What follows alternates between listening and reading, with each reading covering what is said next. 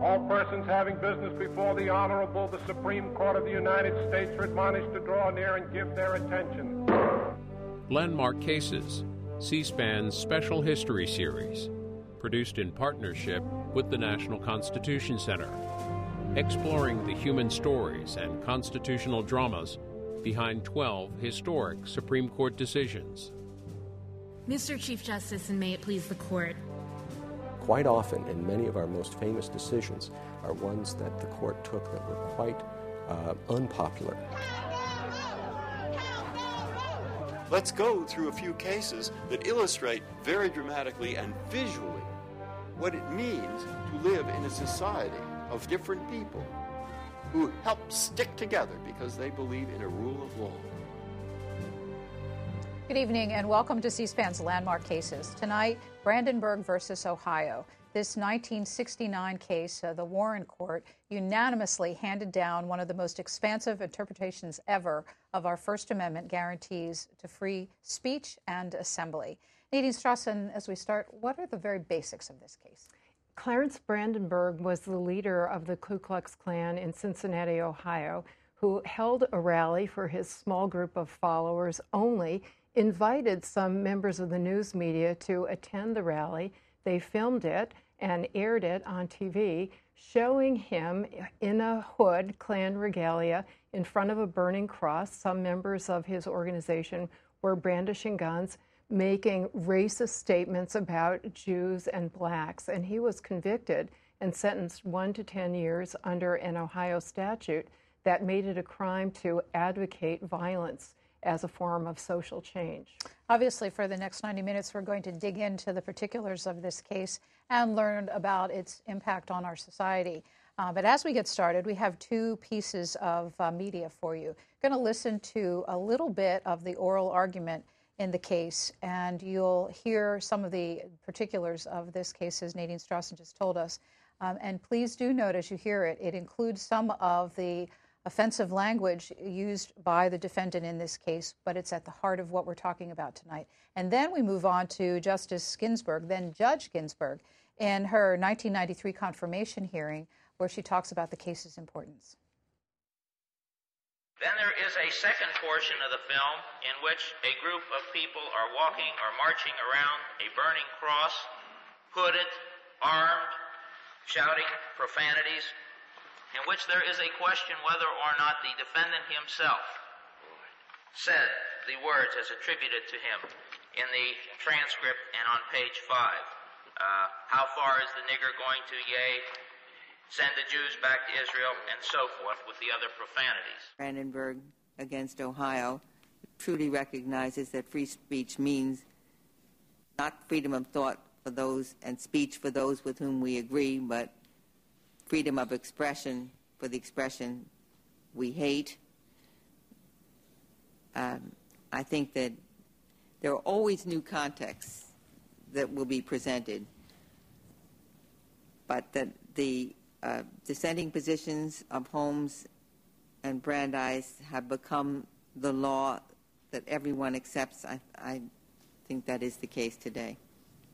Do you consider Brandenburg as one of the great milestones in the court's history? I certainly do, yes. Katie Fallow, as Justice Ginsburg said, there are always new contexts. So there were First Amendment cases before this, and there seem to have been quite a number after it. What is it about the Brandenburg case that makes it seminal?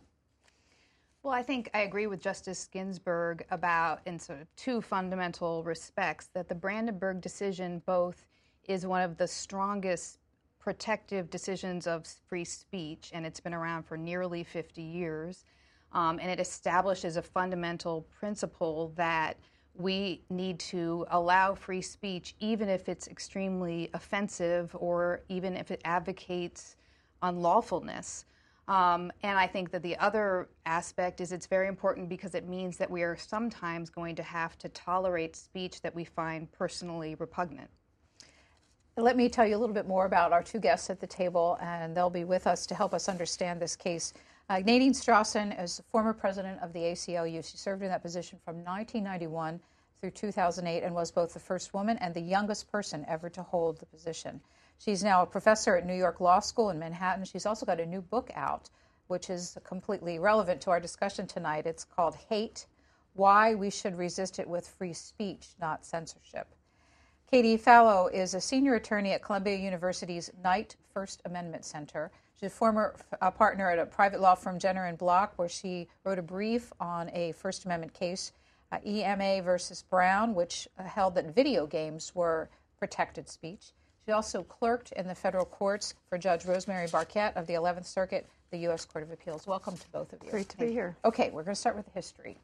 This all concerns a set of laws called the criminal syndication laws. I told you I was going to have a hard time with that. Syndicalism laws. And in fact, many states had them. What is the history of them? When did they all start developing in this country? They were adopted starting in 1919, the World War I era, as a response to the spread, or the feared spread, of anarchy and communism and socialism. And did they all basically do the same thing? Pretty much. So the language in the Ohio statute was quite typical, that it criminalized any advocacy of violence that was directed toward bringing about social change or economic change. And they also used the word terrorism. It's interesting that our case that we're looking at deals with the Ku Klux Klan, but this really was a fear of communism that got this all started. So can you add any more history to what the country was worried about as all these states were passing laws? Yeah, I mean, I do think the Brandenburg case in general is interesting because it reflects a lot of social changes and cultural fears and transitions that are happening throughout the 20th century. So, as Nadine said, these laws started to be passed in many states as a result of fear of communism and the international workers of the world, and concerns about a threat to capitalism from communist sympathizers. And I think there was some sentiment about fear of immigrants bringing in sort of ideas from the outside to try to attack capitalist democracy. There were three key cases that the Supreme Court dealt with before Brandenburg. One of them we talked about in our first session of landmark cases, Schenck versus Ohio, which was in 1919. And that's famous for the phrase clear and present danger. Two other cases, Whitney versus California in 1927 and Dennis v. U.S. in 1951. Why are these cases all part of the lesson we need to learn about Brandenburg? Well, basically what all of these cases have in common is they dealt with one of the greatest fears of potential harm that free speech could cause, namely bringing about harm to our capitalist system or to national security more generally. And the Schenck case was famous because it was in that case that the Supreme Court, in an opinion through Justice Oliver Wendell Holmes, came up with a famous test, the so-called clear and present danger test, that speech could only be punished if it satisfied what sounds like a very tough standard, but in fact, as it was actually enforced by the court in that case and the other two you mentioned, Susan, allowed government to punish speech that presented neither a clear nor a present danger, but allowed it to suppress political speech that it disagreed with, that criticized the status quo and challenged it. What more do you want to say about these cases? Yeah, well, one thing that's very interesting about the Schenck case and Justice Holmes' role in it is that he was the writer of the Schenck case, and he established this test of clear and present danger, which upheld the conviction of socialist leafletters. But then within, I think, just a year, he changed his mind, and he was in a dissent in another case where he dissented from upholding the conviction of communist sympathizers. And he and Justice Brandeis started developing a much richer doctrine of free speech protection, but for many years in dissent, not in the majority.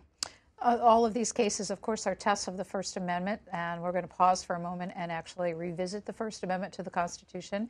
It says, Congress shall make no law respecting an establishment of religion or prohibiting the free exercise thereof, or abridging the freedom of speech or of the press or of the right of the people peaceably to assemble and to petition the government for a redress of grievances.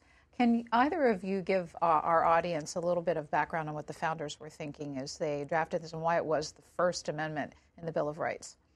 Well, I think that the founders considered the right to speech as fundamental to the American system of democracy, the ability of people to debate matters of interest and to become informed for their ability to exercise their political power as well, and recognized the importance of letting truth hopefully bubble up from wide open debate. But it's interesting that in some of these, in this case of the Schenck case in 1919, prior to that, the Supreme Court had not recognized, had not struck down any law as violating the First Amendment. And the First Amendment, I think, was the right to free speech was considered more important just to prevent against prior restraint, where the government would actually prevent someone from saying something in advance. But there had been no cases holding that a certain law had violated the First Amendment. When you teach First Amendment law and history to your students, what do you tell them is most important? Well, I actually go back to the very first words in the entire Constitution, right?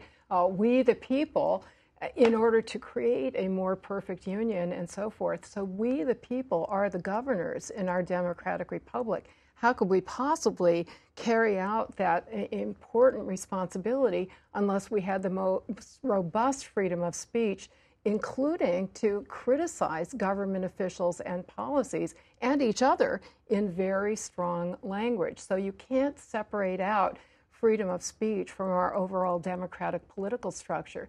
But it's also really important for individual self-fulfillment. And Justice Brandeis, who was one of the great dissenters that Katie alluded to, and whose essentially dissenting opinion in the Whitney case was reaffirmed by the Supreme Court in the Brandenburg case because they overturned Whitney. They embraced his dissent.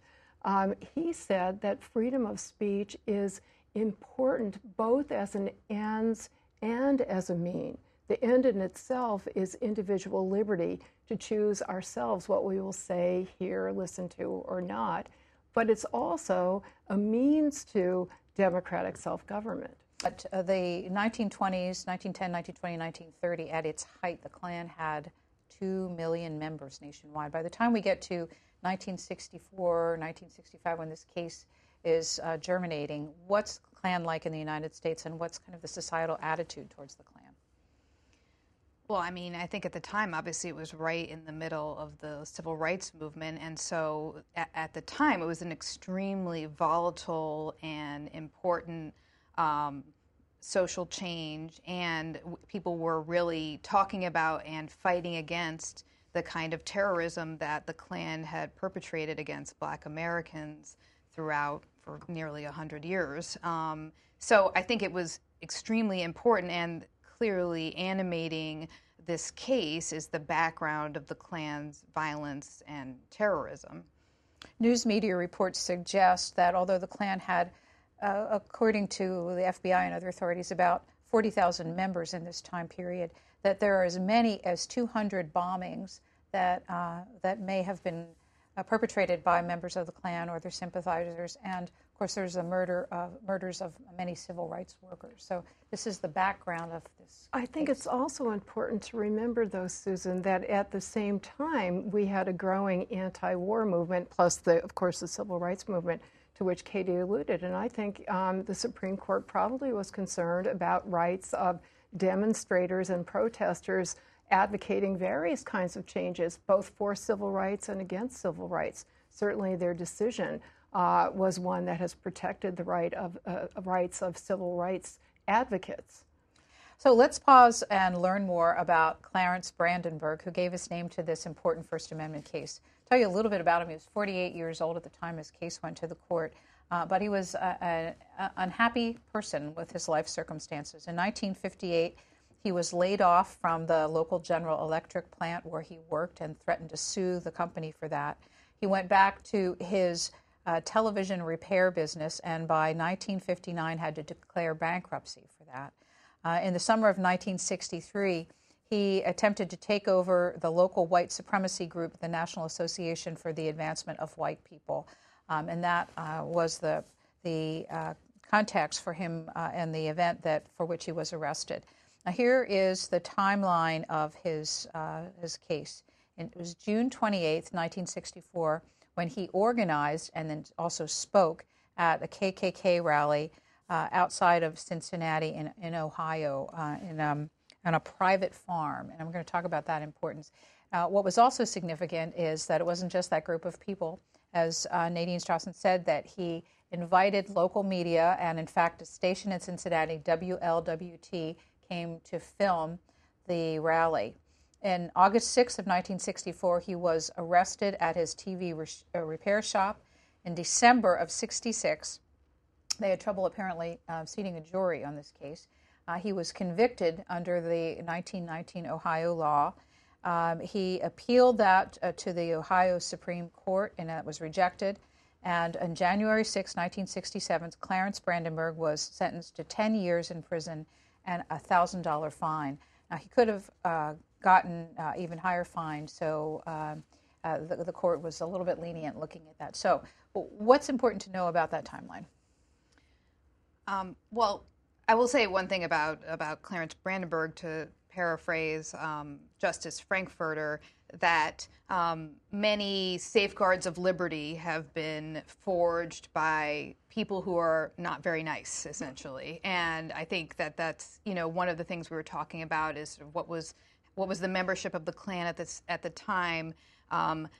Even Clarence Brandenburg's lawyer referred to his client and his client's cronies at this rally as kind of silly and absurd, that they didn't really make a big impact. It wasn't widely attended, et cetera, but yet you still had the historical context in the background of the Klan's role. And I think that the fact that the civil rights and the historic 1964 civil rights statute was about to be enacted, it was signed into law just a few days after his speech on July 2nd. So what was it significant that this was on a private property? Very much so, because it would be very difficult to argue that anybody could feel intimidated or threatened by the expression because they didn't know that it was going on. It was not aimed at them. It was also a rally among supporters. So it was like a membership meeting of people who all shared the same view, exercising their freedom of association as well as their freedom of speech. You mentioned in the description that some people brought guns. Was that an important thing for the Ohio authorities? The Supreme Court didn't note it, Susan, and I think in under the statute it did not really make a difference because the statute criminalized mere expression, just conveying certain ideas, advocating certain ideas. So when this case was appealed to the Ohio Supreme Court, a new lawyer by the name of Alan Brown came in. Now, the interesting thing about him, he was Jewish, and many of Mr. Brandenburg's comments were anti-Semitic. Do we know anything about Alan Brown that's important to know in this story? Well, I looked him up, and he was at the ACLU of Cincinnati for many years. He was a committed civil rights, civil liberties lawyer.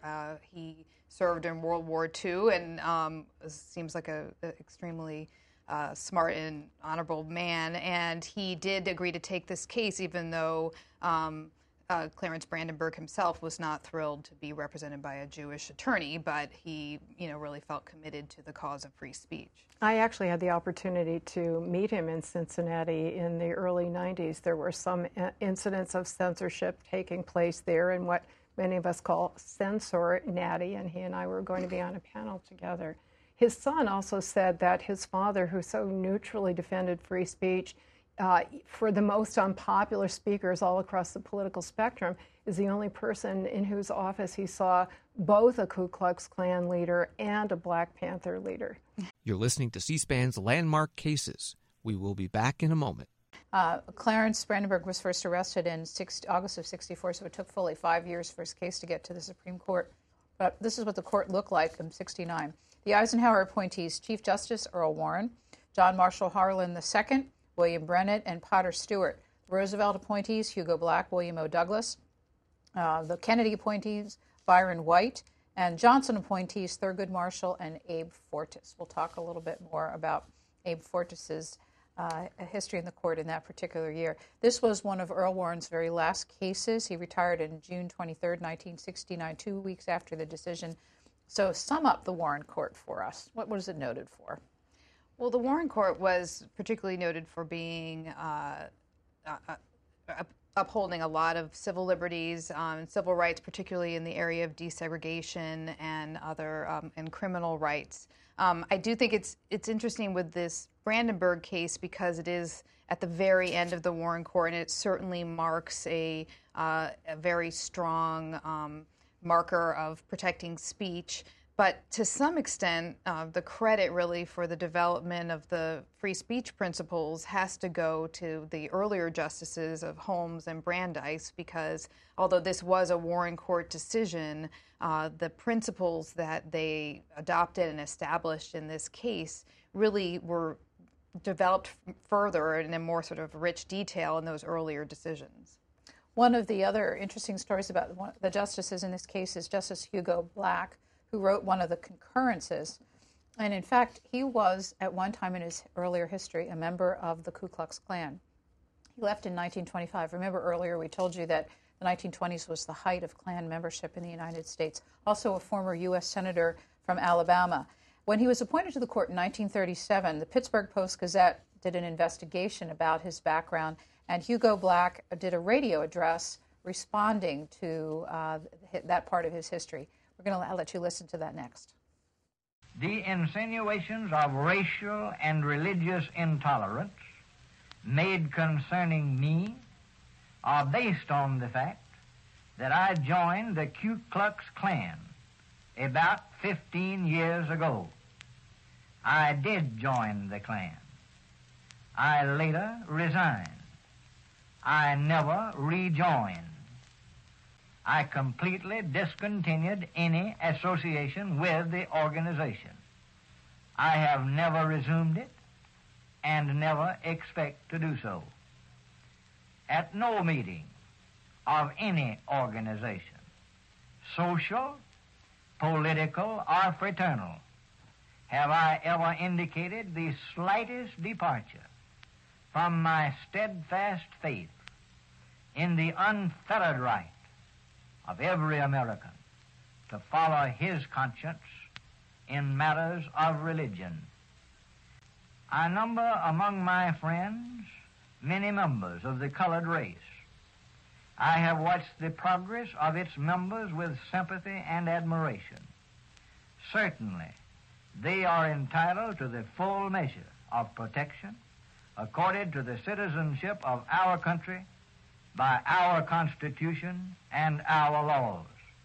Some of my best and most intimate friends are Catholics and Jews. Let's ask both of you what this part of Justice Black's background and what you know from studying him in his role in the court that he brings to his thinking on this case. What's important to know about it? First of all, in defense of Justice Black, he apparently joined the Klan at a time when that was just the done thing in politics in Alabama.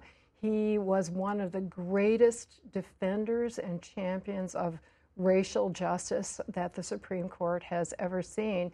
And as one wit put it, when he was a young man, he put on white robes and scared black people. When he was an old man, he put on black robes and scared white people. And he has left a real legacy for both freedom of speech and equal rights.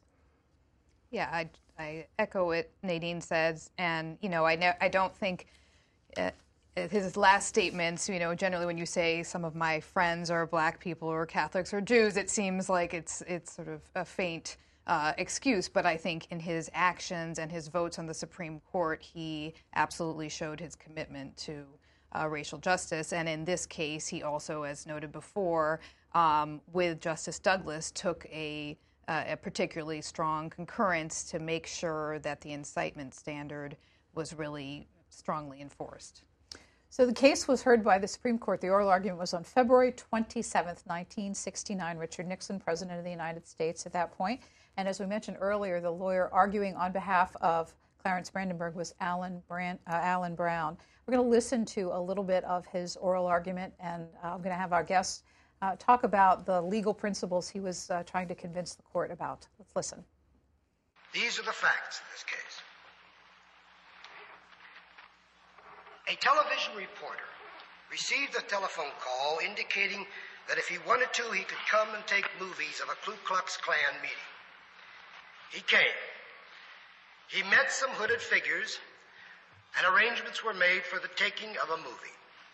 A movie was taken in which a cross was burned, some figures milled about and yelled some stupid and rather senseless slogans, and then a single figure was panned in on who made a speech full of conditions, precedents, and reservations, and hyperbola, self-evidently stupid and silly. Another film taken is inside a house. There were guns in this first. There were guns in both films. In both of them. In both films, there were guns. It is also to be noted that the film was taken on a remote, private farm in which apparently there is no evidence whatsoever that these people were not invitees present on that farm by authority of the ownership of the farm. The case came on to trial. The state produced nothing but the film in question. The only other evidence that the state produced was basically geared to identifying the personnel involved in the film. In other words, showing that the man Brandenburg had a gun similar to the guns in the film, and that he had markings on his person similar to the markings, and that his voice was similar. Other than this, the state offered nothing. So, what do you think about the argument he's making to the court? Yeah, I think everything that Alan Brown is doing is showing that this video and this rally really amounted to nothing. It was silly, it was stupid, and what he's trying to establish is that nothing in this speech that was the basis for his conviction showed an intent to cause violence or was likely to cause violence or would create a clear and present danger of violence.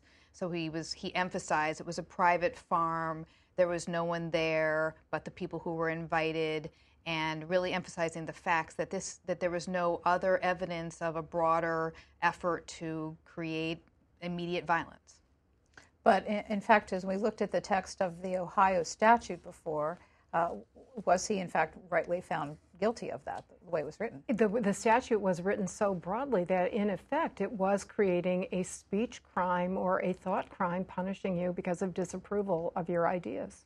What is the court's role also when there's as many as 33 states that have similar laws on the books, but then 14th Amendment, there are states that don't? So how does that play into their thinking? Well, it's kind of interesting, Susan, because the decision could have been written very narrowly. And I think Alan Brown's argument was saying to the court, look, he wasn't even advocating violence, right? On the very narrowest grounds, the court could have reversed the conviction by saying, we'll assume for the sake of argument that this statute is constitutional. We don't have to reach that issue because he didn't even violate the statute as written. Instead, the court went much further and struck down that whole statute and, by implication, all of the others around the country. The state of Ohio sent Hamilton County prosecutor Leonard Kirshner to represent their interests before the Supreme Court. Here is a portion of his argument. I believe that the Ohio criminal syndicalism law is constitutional. I have cited various authorities relative to my beliefs in this matter in my brief. I believe that the basic matter before this court is the application of the evidence as was presented to the jury to determine whether or not there was sufficient evidence upon which a jury could return a verdict. I believe that in this case, when counsel says sending the Jews back to Israel, let's give them back to the dark garden, that this might not involve violence. I would like him, perhaps in his reply, to explain how the statement, bury the niggers, quote, end quote, would not constitute a violent form of action. So the Ohio attorney is suggesting what about his language and its intent? Well, he's suggesting that it could cause violence, but interestingly enough, since there was no evidence in that case, he had to come up with a hypothetical. And he said, suppose that Clarence Brandenburg had said, bury the Negroes in Harlem, to which Justice Thurgood Marshall, the first and then only African-American justice on the court, said, well, he wouldn't survive long if he said that. And Alan Brown, the ACLU lawyer, in his rebuttal said, by the way, that statement by Justice Marshall, if made in Ohio, could itself violate the Ohio syndicate. I can't do it either. Criminal syndicalism law, because it may be seen as encouraging violence against the speaker, against Brandenburg. Katie, this was a unanimous 8-0 decision. Are per curiams always unanimous? No. In fact, I was surprised, to refresh my recollection in preparation for this program, that Bush versus Gore was a per curiam opinion. That was the one that ultimately resulted in George Bush, W. Bush, becoming president, for those who don't remember. And there were many, many separate opinions that individual justices issued, but and the vote was as split as it could be, 5-4, and yet there was a per curiam opinion. What was the story about Abe Fortas? Well, it's complicated because there were some allegations that he had too close a relationship with President Johnson, with whom he had been very close politically, that continued after he was on the court, which was improper, violating separation of powers concerns and impartiality of a justice. And yet, as Katie said, there were certain financial allegations as well. I'm quite frankly not clear what it was that in particular propelled him to resign, but he had some financial relationships with some entities that were themselves being investigated for improprieties. And had he been suggested as a possible Earl Warren replacement? I'm sorry, all of this came out. He was nominated to become Chief Justice. There were hearings. Apparently it was the first time there were Senate confirmation hearings for that kind of elevation. And it was those who were opposed to him, perhaps ideologically, raising some of these other issues. Here is an excerpt from the per curiam decision. We are here confronted with a statute which, by its own words and as applied, purports to punish mere advocacy and to forbid, on pain of criminal punishment, assembly with others merely to advocate the described type of action. Such a statute falls within the condemnation of the First and the 14th Amendments. Your comments? Yeah, I mean, this was a watershed moment. The court had sort of inched towards that result, and there hadn't been that many Supreme Court decisions for nearly 20 years between the Dennis case and the Brandenburg case, but what they are saying is that mere advocacy, even of violence or unlawful action, cannot be punished under the First Amendment. And in later cases, there have been questions of what does this mean? What does the test mean? You have to intend to incite violence. It has to be and it has to be imminent. The violence has to be imminent, and there's a question of what does imminent mean, and it has to be likely to incite violence. So you look at not just the text of the speech or the content of the speech itself, but also the context in which it takes place. How likely would it be to trigger violence?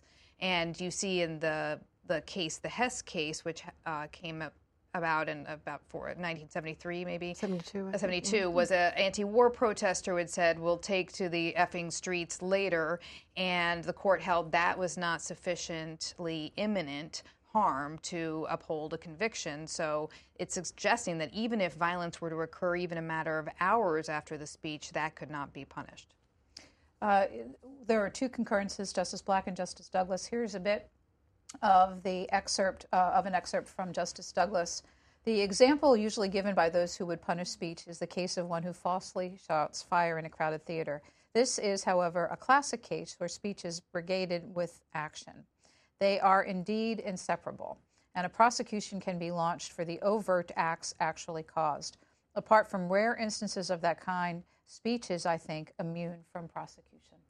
Douglas, along with Black, was probably the most absolutist in terms of protecting freedom of speech. And Black, who joined in Douglas's concurrence, used to quote the First Amendment, which, as you read earlier, says Congress shall make no law abridging the freedom of speech. And Black would say, and Douglas echoed, no law means no law.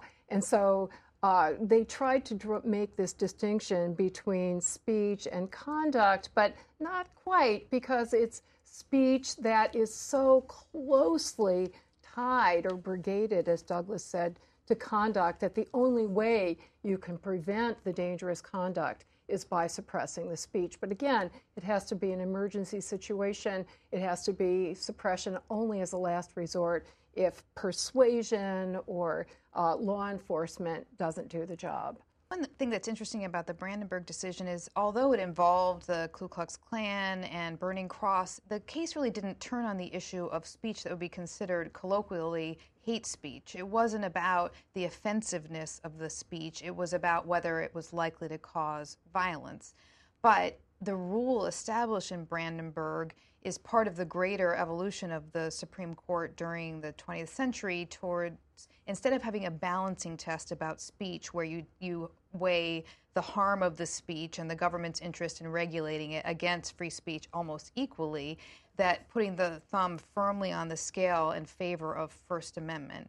And so in all of those cases involving, flag burning, which is considered extremely offensive to people, and an argument that why should we protect that kind of speech, which is so hurtful to people, drawing on the principles of Brandenburg, where you start with, as Douglas says, and I think in his concurrence, free speech is the rule, not the exception.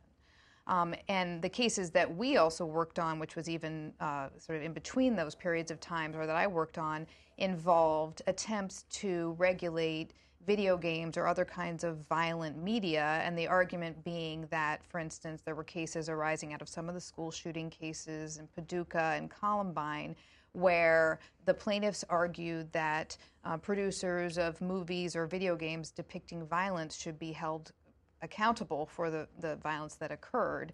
And then there were a number of state laws that would restrict the sale of violent video games, and the argument being that this kind of speech leads to violence. It encourages people to act violently. And in a number of courts, and we had argued in those courts that under the Brandenburg case, you can't show that a video game or a movie or a book that depicts violence is intending to incite violence. So I want to say thanks to our two guests, Katie Fallow and Nadine Strossen, for helping us understand the history and the importance of this case. And as we close, a thanks to our partners at the National Constitution Center for their help on this series. Thanks again. Thank you. Thank you.